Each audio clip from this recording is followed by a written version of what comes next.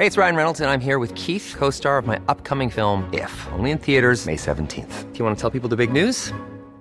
All right, I'll do it. Sign up now and you'll get unlimited for $15 a month and 6 months of Paramount Plus Essential Plan on us. MintMobile.com/switch. Upfront payment of $45 equivalent to $15 per month. Unlimited over 40 gigabytes per month. Face lower speeds. Videos at 480p. Active Mint customers by 531.24 get 6 months of Paramount Plus Essential Plan. Auto renews after 6 months. Offer ends May 31st, 2024. Separate Paramount Plus registration required. Terms and conditions apply if rated PG.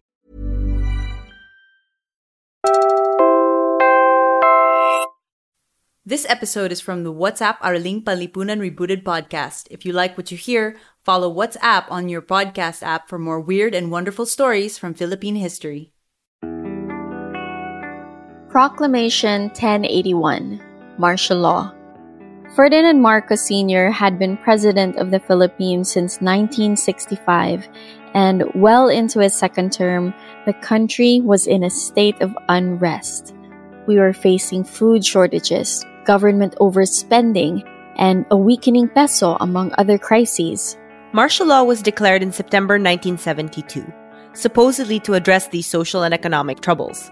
And all around the country, checkpoints went up, curfews snapped into place, the country was ruled with an iron fist. We often hear about the broad strokes of what happened, but what about the smaller stories? What about the names, faces, and struggles beyond major events such as the First Quarter Storm, the Plaza Miranda bombing, and the 1986 People Power Revolution? What about the everyday experiences of people who lived through martial law? Today, you're going to hear voices of regular people who survived human rights violations during this period. People who might not have been at the front lines of the opposition, who did not become martyrs, but whose stories are just as real and important as those you might have already read about in history books. We're getting out of the way of the people who were actually there, because their stories are too precious to lose. We hope that their experiences will move you as much as they moved us. Welcome to WhatsApp, Araling Panlipunan Rebooted, the podcast that looks at Philippine history with fresh eyes. I'm Siege Tantenko, reporter and history nerd. And I'm Sab Schnabel, a historian and a comedian who has worked for Carlos Celdran, the National Museum of the Philippines, and the Guggenheim in Venice. We want to warn you that this episode is a little more serious and a little more violent than our usual fare. This story is important to tell, but it may be upsetting to listen to. But before we get into the thick of it, let's immerse ourselves in the world of the 1970s with Pearl of the Orientation. The popular picture of the 70s was a time of disco and fun, wild prints and dance parties, but in truth, it was a tumultuous decade with a lot of upheaval and change. 1970 was a turbulent time for this part of the world. This was the time of the Vietnam conflict, and the US was also engaged in the Cold War, facing off against Russia in a kind of Western standoff. You can hear more about the Cold War in a previous episode of What's Up, Kagitingan in Korea. In the Philippines, Marcos had just won his second term in the 1969 elections. But the government's overspending on infrastructure projects to fuel his campaign immediately led to great social unrest. So, martial law was announced in 1972. But what did martial law mean? Martial law means that the military would be taking over the running of the country. It's a state of emergency where the central authority can take on more powers and suspend the enforcement of some of our rights in the name of order. The writ of habeas corpus was suspended the year prior, which meant that people could be imprisoned without first being brought to court. The Philippine Constabulary could easily capture those who were suspected of taking part in rebellion or sedition. Congress, our representative branch, was dissolved and power was consolidated. All new laws, decisions, and directives were coming from the executive branch, i.e., the Marcos regime. For more than 8 years, martial law would remain in place and protect the powers of those at the top of the government and their closest circles.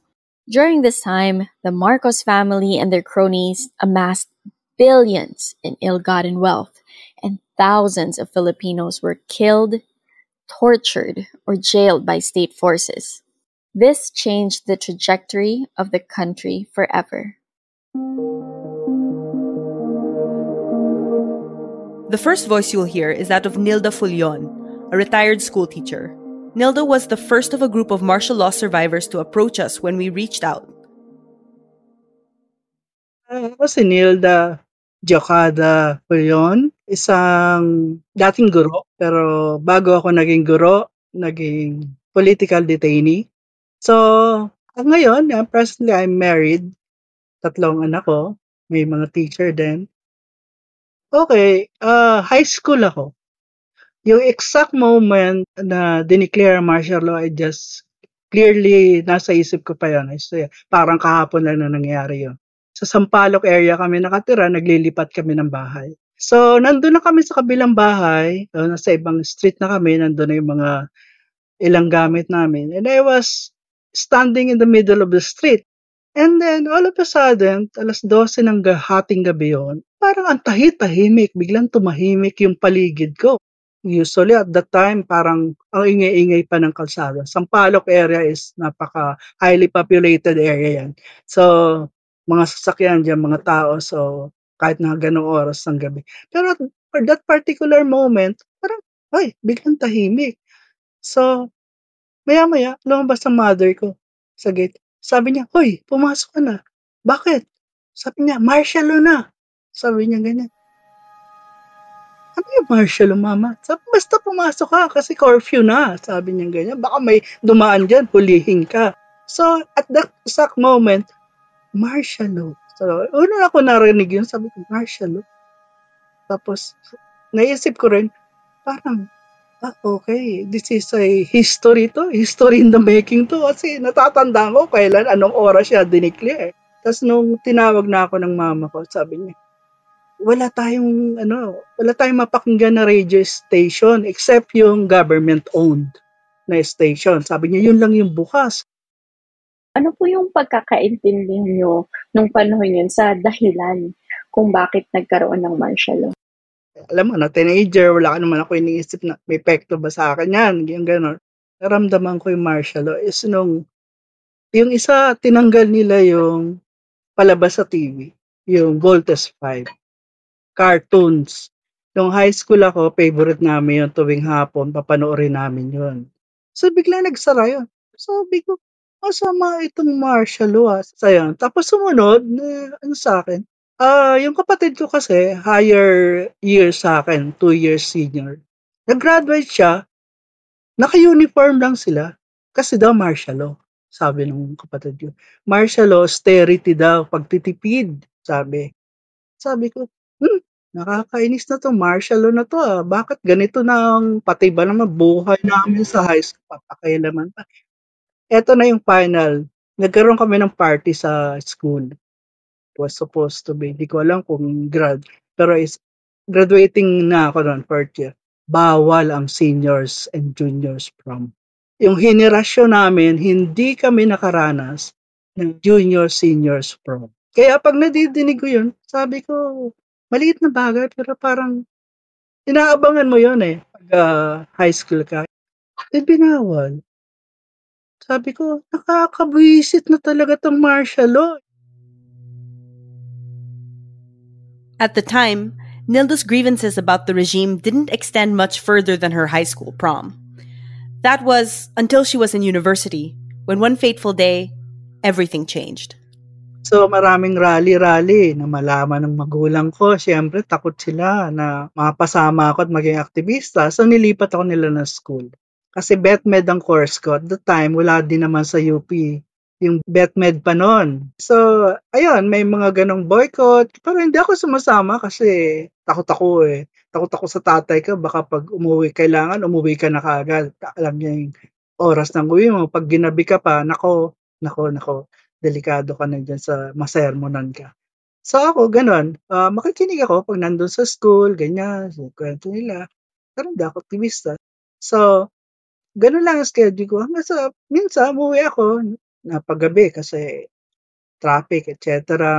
Kami, laboratory classes, nag-extend pa, nag-review pa. Anyway, pag uwi ko, naglalakad na ako. Sampaloc area to.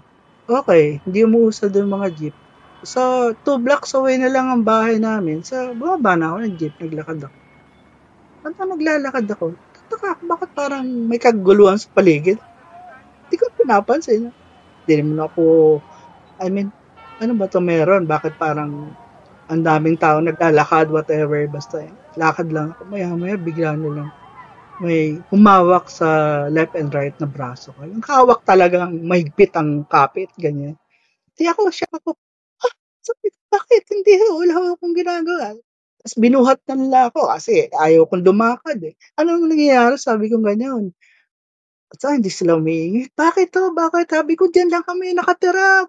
Ano nyo ako? Diyan ang mama ko. Sabi ko ngayon, diyan malapit lang bahay namin kaya ako naglalakad. Kasi traffic, hindi umuusad yung sasakyan.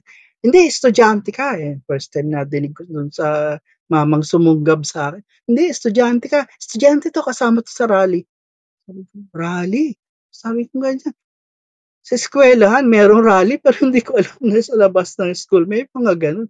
Rally? Sabi ko, hindi, wala. And sabi ko, naglalakad lang ako pa uwi. Sabi ko, hindi, kasama ka sa rally. Sabi ko, ganyan. Sabay binitbit na ako. Tapos may sasakyan na white van. Tapos hinihagis na ako sa loob. Tapos sabi ko, kinidnap ako. Sabi ko, ganyan. Sabi ko, mama ko, dyan lang. Sabi ko, ganyan. Kamay sabi ko ganyan sa akin, police.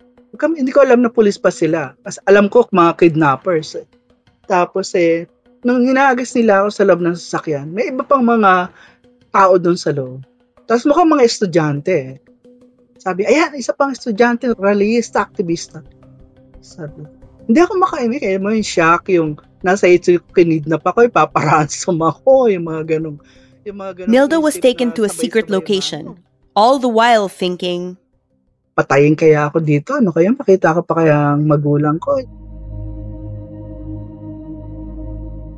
May bumabato sa sakyan namin. Hindi ko alam kung sino yung bumabato. So, yuko kayo. Yuko naman kami.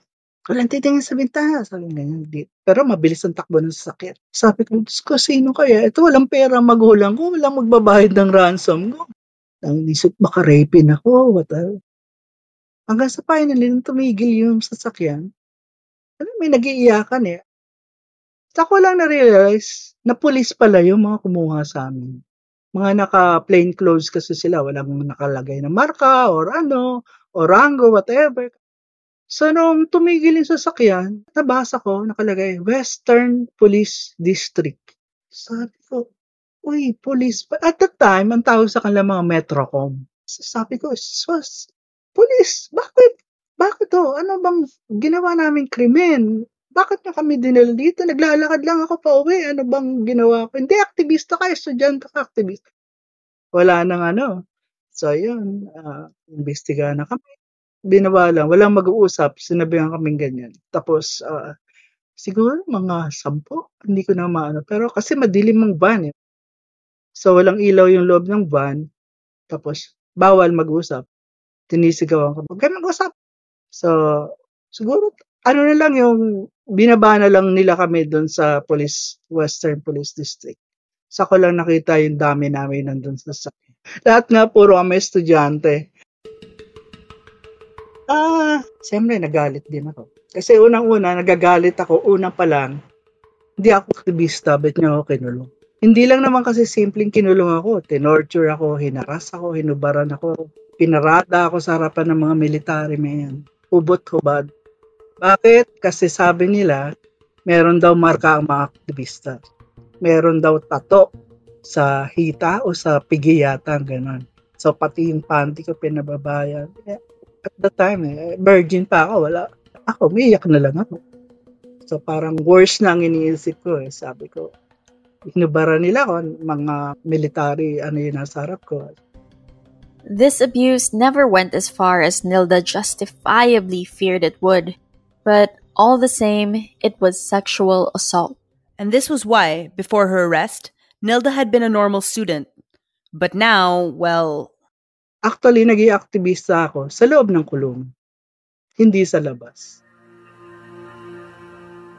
Nilda was released from jail in December 1977.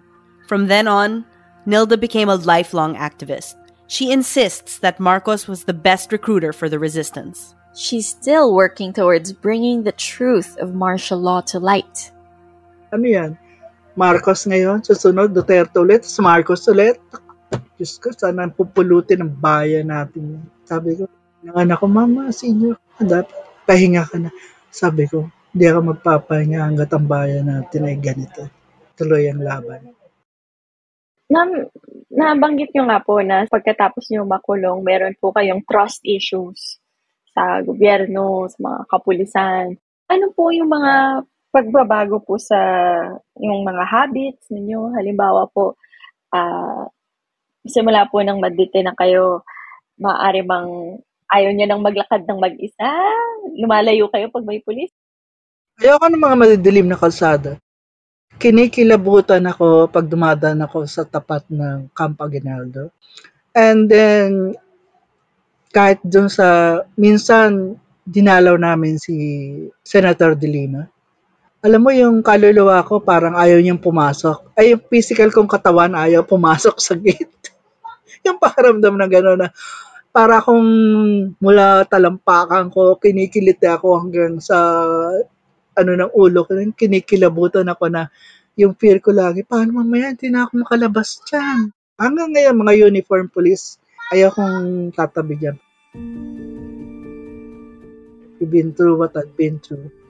Mga ganang issue. Tapos, may anxiety ako. Lalo na, yung mga anak ko, di pa umalis ng gabi, di pa nagkoko, para, teka, baka yung mga ganon, yung mabilis mong maisip yon. Nagkaroon ako ng opportunity pumunta sa ibang bansa when I was working with an NGO. 3 months ako sa Europe, Norway, Sweden, Belgium. Sabi ng tatay ko bago ako umalis, huwag ka nang bumalik. Pag TNT na daw ako doon, sabi ng tatay ko. Kasi naranasan niya nakita niya yung inabot kong experience sa kulong, etc. Nag-organize, hindi nakakauwi, ganyan. Laging gutom. Pero sino ako doon? Saan ako may makukontribute? Dito lang sa bayan natin.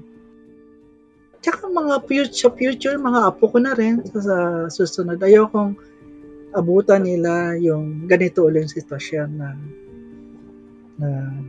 mas malala pa. Na parang sa akin habang buhay pa ako, sige, mag-contribute ako sa mas ikabubuti ng bayan natin. No matter, gaano man yung katagal, basta nandito pa ako, I will do. I will fight for this country. Ito lang ang bansa ako, wala nang iba. The next voice you'll hear is Jovito Labajo. He's from the same group of martial law survivors that Nilda is a part of. But Jovito became more actively involved in pushing back against the Marcos regime as the country's condition worsened in the late 1970s. Ang buong pangalan ko ay Jovito Campuzano Labajo. Nadampot ako noong October 26, 1980. Ngayon, na ako? 64 na ako. So, noong 1980, nung madampot ako, 22 years old ako noon. Sir, naalala nyo pa po ba yung araw na idineklara yung martial law? 1972, second year high school ako noon. So, walang kamalay-malay kasi nung panahon na yon, nasa St. Mary's ako sa May Kawayan, Bulacan. Normal na kabataan. Pero nung ibagsak yung batas sa militar, talagang walang TV, walang radyo. Tapos parang kumbaga yung pakiramdam ng mga tao, parang ano nangyari. Tapos yun nga yung nagdeklara ng araw ng martial law. So, yung takot kaagad, yung pag-aalala ng yung pamilya namin, yung magulang ko noon, parang kami, ordinaryo lang naman kaming pamilya noon. Nagtatrabaho sa isang auto shop si tatay noon. Housewife lang ang nanay ko. Kaya kami, hindi muna kami naglalabas ng bahay maging yung the following day na pagkatapos ng declaration. Una talaga, natakot kami. Natakot ang mga nanay. Ang tatay ko wala masyado yan. Nagtatrabaho lang yan. Iniisip niya lang, naku, biglang walang araw ng pasok, walang kita. Di ba? Sa talyer. So, ang nanay ko ang medyo parang nababagabag doon. Kaya ang pinakapayo niya sa amin, wag lang muna maglalabas, makiramdam. Kasi ang alam ng nanay ko, gumagala na ang mga militar. Kumbaga parang under police control na yung bansa. Parang gano'n.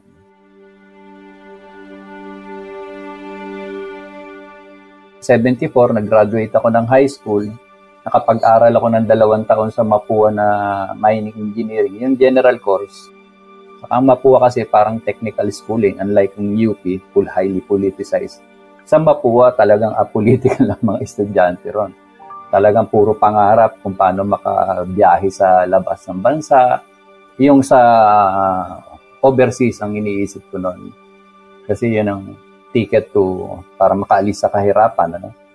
73 dapat tapos na yung second term ni Marcos. So, in 1972, minanufacture nila yung mga dahilan yan sa communist movement at para sa peace and order. Na-extend yung kanyang administration.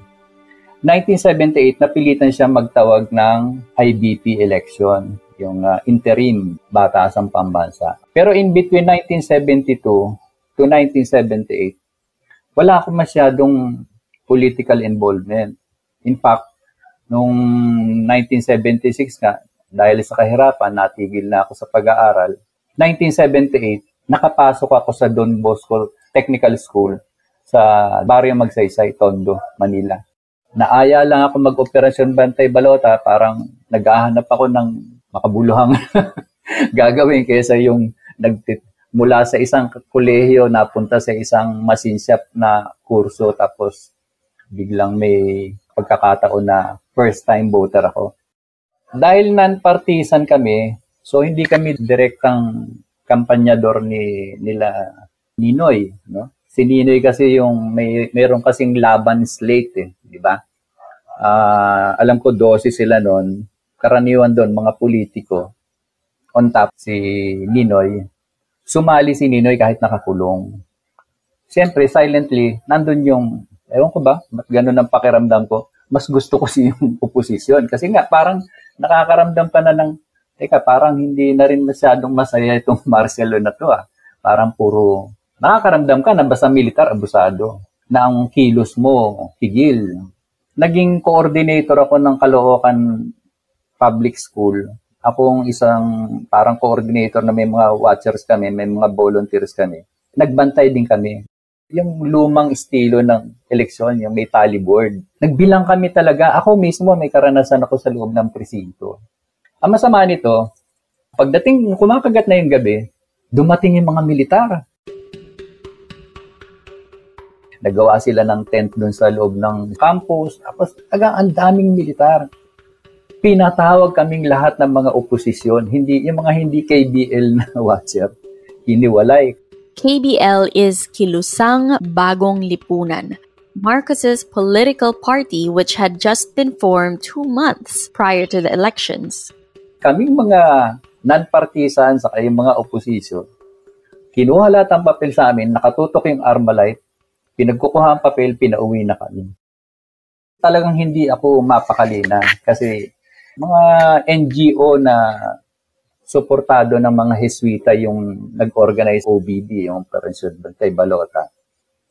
So dumating sila na rumisponde kasi alarmado na nga, hindi lang nangyari sa Caloocan, pati sa ibang Metro Manila pala. Di finally, nung may lumapit sa amin, dumating pa, hindi ko matandaan yung pangalan ng pare. Talagang hindi ko napigil yung sarili ko, sinisigawan ko yung mga sundalo habang nakasakay kami sa kotse nung tinatakbo na ako. Alis na tayo, delikado. Parang walang hiya kayo. parang dadayain nyo. Kasi nga parang nasaktan ako eh. First time akong buboto. Tapos noon ako nakakita talaga, tinutukan ako talaga ng Armalite. Pinagkukuha saan para kami mga batang paslit na pinagkukuha yung mga papel, tapos tumahimik kayo, umuwi na kayo. Nung gabi pa lang yun, talagang nagre-rebelde na kalooban ko. Talagang shock pero mas galit eh. Nakaramdam ako ng galit nun. Kinabukasan, eto na. Straight, wipe out ang opposition. Si Imelda on top na nanalo. Alam namin ang resulta ng Caloocan eh. Kahit nakalahati man lang pumasok doon, si Ninoy panalo.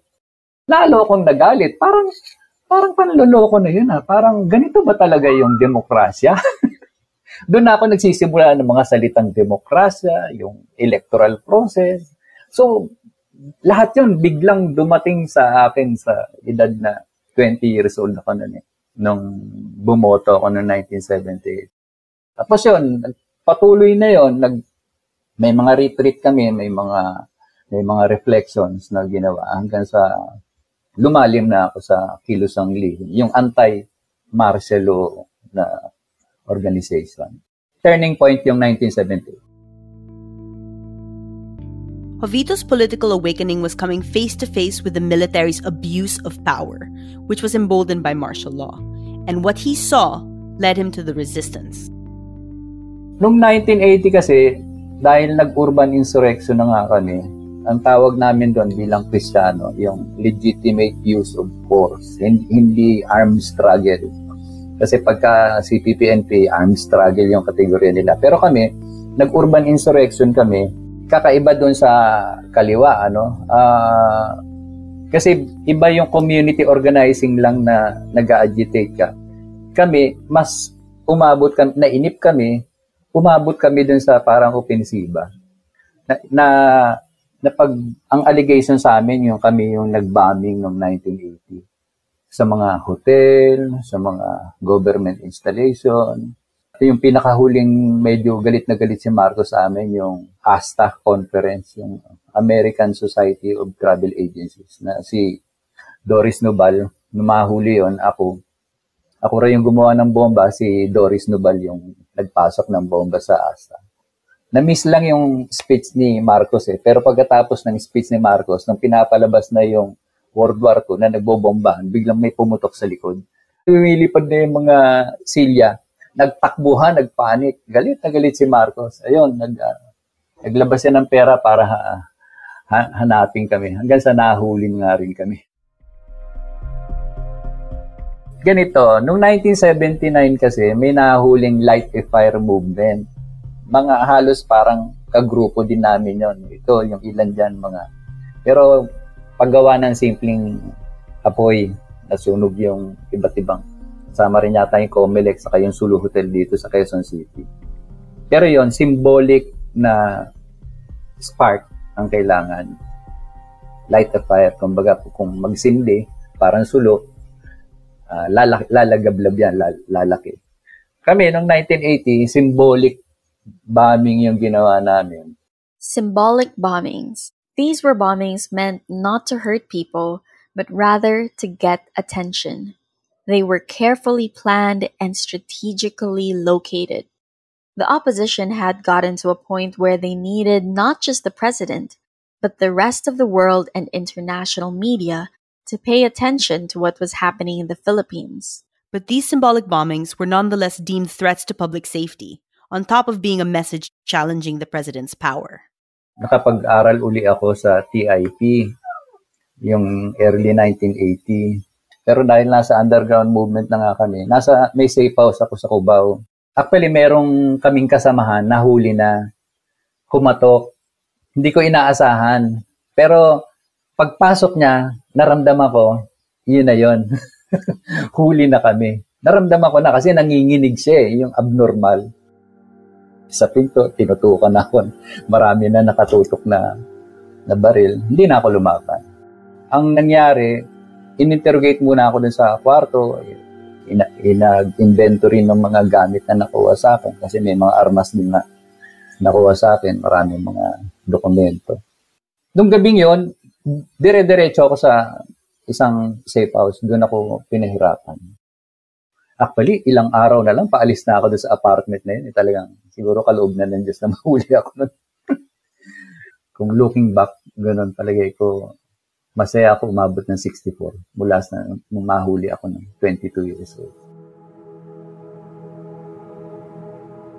In the 6 years he spent incarcerated, Jovito's captors transferred him from prison to prison, never giving him a chance to settle. Yung unang 2 buwan, nandun lang kami sa opisina ng Special Operations Group. Pinapain ako kasi meron pa mga hinuhuli mga kasamahan namin na later on, nung December, nahuli na rin sa bandang Laguna, yung iba. 15 kaming nadampot ng kadena yon.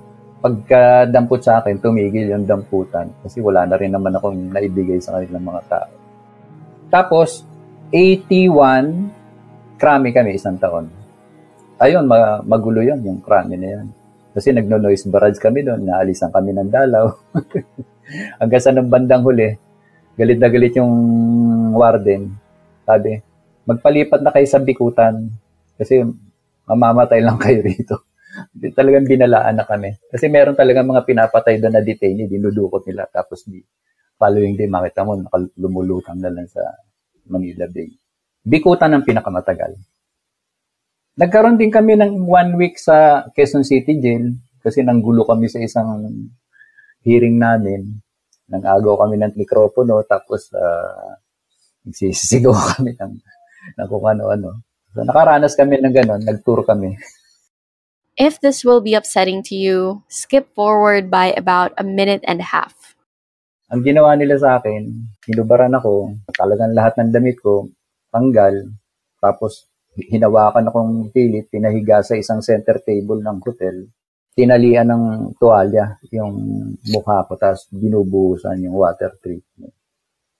Noong una, pumapalag ako. Kasi mahirap hindi ka makahinga. Pero naisip-isip ko, baka talagang tutuluyan ako, hindi na ako lumaban. Hindi na ako nag-resist. Muntik na ako maghimatay noon. Pero makita siguro nila na parang, teka, baka matuluyan ako, lagot sila sa.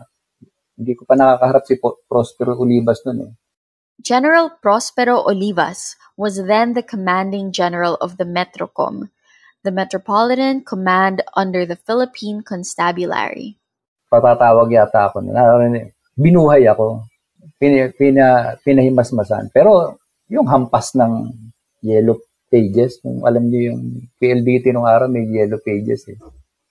Ayun, talagang sa katawan. Hahampasin ka talaga nun. Baka mga yun, hindi lang isang 24 oras yun, tuloy-tuloy yun. Yung, alam nilang medyo parang makakatulog ka, gigisingin ka na naman, tatanungin ka na naman ng paulit-ulit, yun at yun din. Tapos tatakutin yung pamilya mo, madadamay pag hindi ka nag-cooperate. Gaano po kayo katagal na dinitin? October 1980, lumabas ako February 1986. Day after EDSA 1. Kaya mga 28 ako lumabas. 22 ako na dampot. Si Ramos pa ang pumirma ng release order na si FDR. Kaya nung paglabas namin, lulang-lula kami na parang ang layo nung madampot kami dun sa senaryo na iba na ang administrasyon ng lumabas kami. Kaya culture shock sa akin. After EDSA 1, the Philippines didn't immediately recover from the economic and political instability that the Marcos regime had left behind, due to its debts, overspending, and rampant corruption. The Presidential Commission on Good Government and the 1987 Constitution came out of this era to recover the Marcoses' ill-gotten wealth and to limit future presidents to 1 6-year term each, hopefully protecting our democracy. Jovito became involved in NGOs and civil society work during this time, wanting to help establish a free and stable government. He then graduated in 1992 with a degree in industrial management, completing his education which he had put on hold during the difficult years of the Marcos administration. It's been more than 40 years since Jovito's 6-year prison sentence, an experience that could have broken him physically and mentally. He had been tortured, and his family's safety was threatened.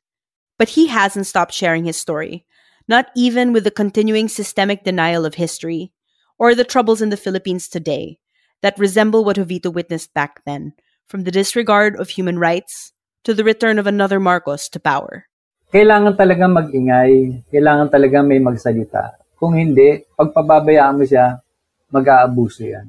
Para mapigilan sa pang-abuso, alam niya na mga tao gising. Pagka namulat, hindi na muling pipikit, di ba?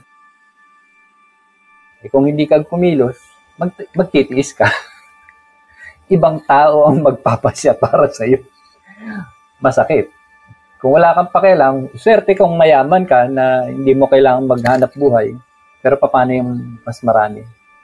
Siguro yung mga tinuturong aral na nga rin sa pananampalataya Dapat hindi ka nabubuhay para sa sarili lamang. There are some common misconceptions that you hear about the time of martial law. We asked both of our guests what it was like to actually be there.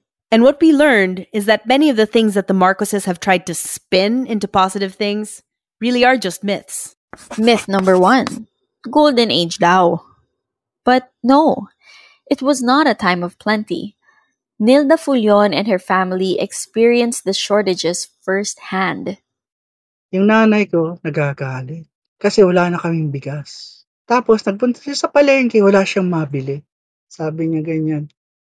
Umuwi siya, sabi niya, walang bigas na mabili. Sabi niya ganyan. Sabi namin, bakit? Ano nangyari? Wala daw bigas na mga tinda, wala nang sinusupply. Gobyerno na lang daw magtitinda ng bigas. Meron daw mga military trucks na pumupunta sa mga palengke. Punta siya doon, madali. Pagdating, ang haba daw ng pila. So, pagdating na sa kanya, sabi niya, wala na yung bigas. Sabi niya, ubos na daw. So, hindi siya nakabili. Ako, galit na galit yung mama ko pag uwi niya. So yun, ay sabi ko, grabe naman ang pahirap sa nanay ko na to the point na bumili siya ng bigas na, mais na giniling na puti. Jovito remembers the same thing. Akala namin bigas. Yung pala durog na mais. Yun ang tandang-tanda ko yun. Na yung mga military truck, naka-standby, may mga sundalong, may mga armas, pinapipila lahat. Kasi wala kang mabilan ng supply. Talagang kinontrol nila. Nagtataka nga ako doon, yung inaalala ko, ba't wala kaming mabiling bigas noon eh. Napilitan kaming pumila sa likod ng 6x6 ng military truck. At ang kulay puti, tuwan-tuwa kami, ang puti, yung pala mais. Natatandaan ko yun eh. Mabigat sa tiyan yung mais. Maninibago ka kung sanay ka sa bigas. The economy was not doing better under martial law.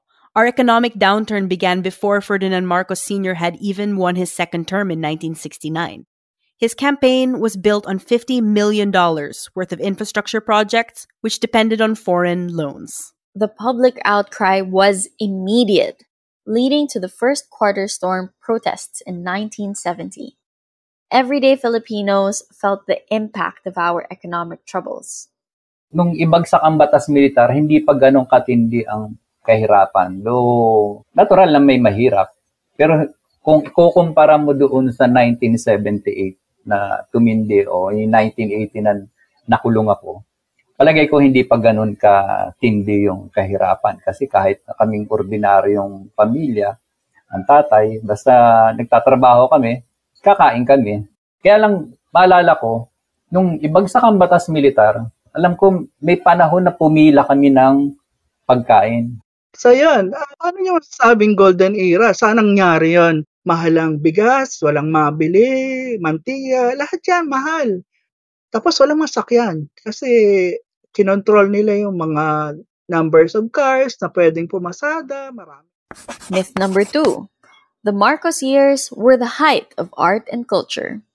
The flourishing of the arts and culture during this time became part of the Marcos narrative that embraced what Imelda Marcos called, quote, the true, the good, and the beautiful.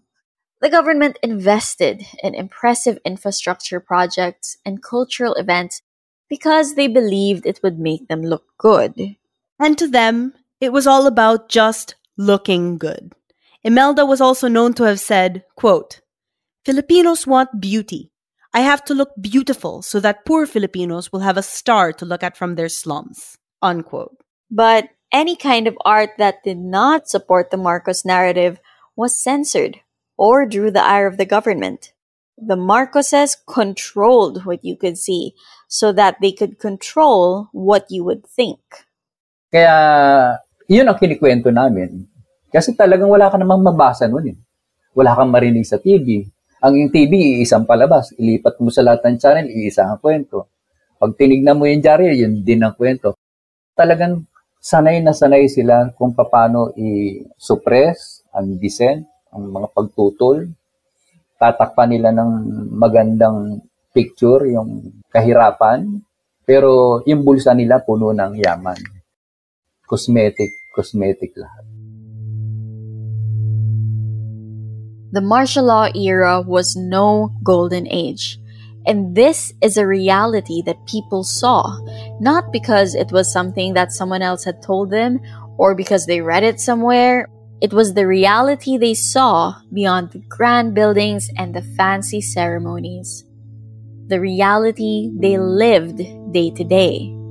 Binabakura niya para hindi makita ng mga dayuhan at mai-project sa international community na golden age ng Philippines. Maganda ang Pilipinas. Pero sa likod ng mga bakura na yun, yung talagang ang mga tao, bubuhating ka sa dami ng lamok dahil sa laula talaga yung ang buhay, miserable ang buhay ng mga tao sa baryo Magsaysay. Kabataang Pinoy, please research. Mag-research po kayo sa mga legitimate news link, legitimate na mga sources of information. Huwag maniwala sa mga blogs o mga vloggers na mga TikTok na pang-forma lang pero yung substance nung ay wala. Be critical. Magtanong, totoo ba to? Pag may nadinig kayo, ano ang basis kaya nito? Please be critical naman of what's going on. Alamin ang kasaysayan ng bansa mo, alamin ang kasaysayan yung totoong kasaysayan. Kami yung eyewitness, kami ang aktual na nakakita nung nakaranas nung pangyayari ng martial law. We know that you haven't heard our voices in this episode as much as you usually do, and that's on purpose. We have the opportunity to share these stories from people who were there and who experienced this history firsthand. Their stories should be heard and preserved. And that's exactly what MEMCOM is doing, the Human Rights Violations Victims Memorial Commission. There are plans to build a museum dedicated to those who fought against the Marcos regime. This is the Freedom Memorial Museum, dedicated to telling the story of martial law through artifacts and images taken during those times. The MEMCOM is a small office, and the Freedom Memorial Museum has faced several years of challenges and delays. But they continue to fight, because we do have to fight. So kailangan nating pag-ingayin, supportahan yung pagtatayo nun. Kasi it's just like meron na tayong concrete na physical evidence na martial law is a tragic story. It's an horrible story. Tingin ko yun ang silbi ng Freedom Museum natin. At all costs, dapat natin ilaban ito. Kasi will be the proof anong pinagagawa ni Diktador Marcos ng panahon ng martial law. Hindi lang SOCMED. Ito talagang may building, physical building, may mga ebidensya doon. Our history is under attack. Disinformation on social media, propaganda on youth-specific platforms like TikTok, celebrities using their platform to spread myths about martial law. Over the next few years, we can expect a lot of erasure of the Marcoses' atrocities. But the fact that the Marcoses and their followers don't like what happened doesn't mean that it didn't happen. We have the people who witnessed it, who have been legally recognized as victims and survivors of martial law, to prove it. Sinasabi ko, si Marcos magaling mag-recruit yan. Patunay niyan ako. Nirecruit niya ako aktivista. Ginawa niya ako organizer. And now, we're recruiting you into this fight. Fight misinformation. Fight historical distortionism. Support films, books, and podcasts, and not just this one, that work hard to bring you the truth, despite the powers and influence of the people who are working hard to hide it. Help us spread the stories of those who were there. Bawat biktima ng pang-aabuso noong panahon ng martial law, may kwento. Mabuting makinig. At makinig ng mabuti. And for those who gave their lives fighting for our freedom and our rights, those who can no longer share their stories, we invite you to honor them in a moment of silence.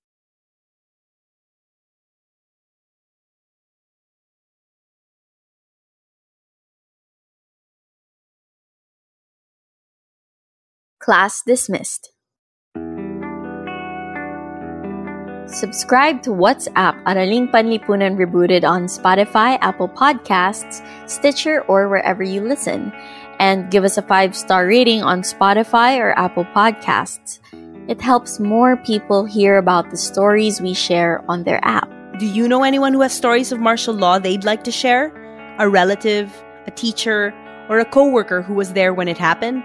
Tag us on Twitter at History Rebooted, on Facebook.com/History Rebooted, and on Instagram at History.Rebooted. And to learn more about another important person who was part of the fight against martial law, listen to Jovito Salonga Was a Worship Leader in Jail, an episode of the Bago Ang Lahat podcast. Jovito Salonga served in the Senate under Marcos, but was later imprisoned for opposing the regime. Bago Ang Lahat is a podcast about the lives of Filipino leaders, trailblazers, and innovators before we looked up to them. Once again, I'm Siege Nantenko, Puma Podcast. I'm on social media at Siege the Day, CEEJ the Day, because I think you should seize the day. And I'm Sab Schnabel, Puma Podcast. I'm on Twitter at Sabrina Schnabel, that's SCHNABEL, rhymes with fable. This episode of What's Up, Araling Panlipunan Rebooted was produced by Nina Torralba and edited by Joe Salcedo. Art by Trix Casillan.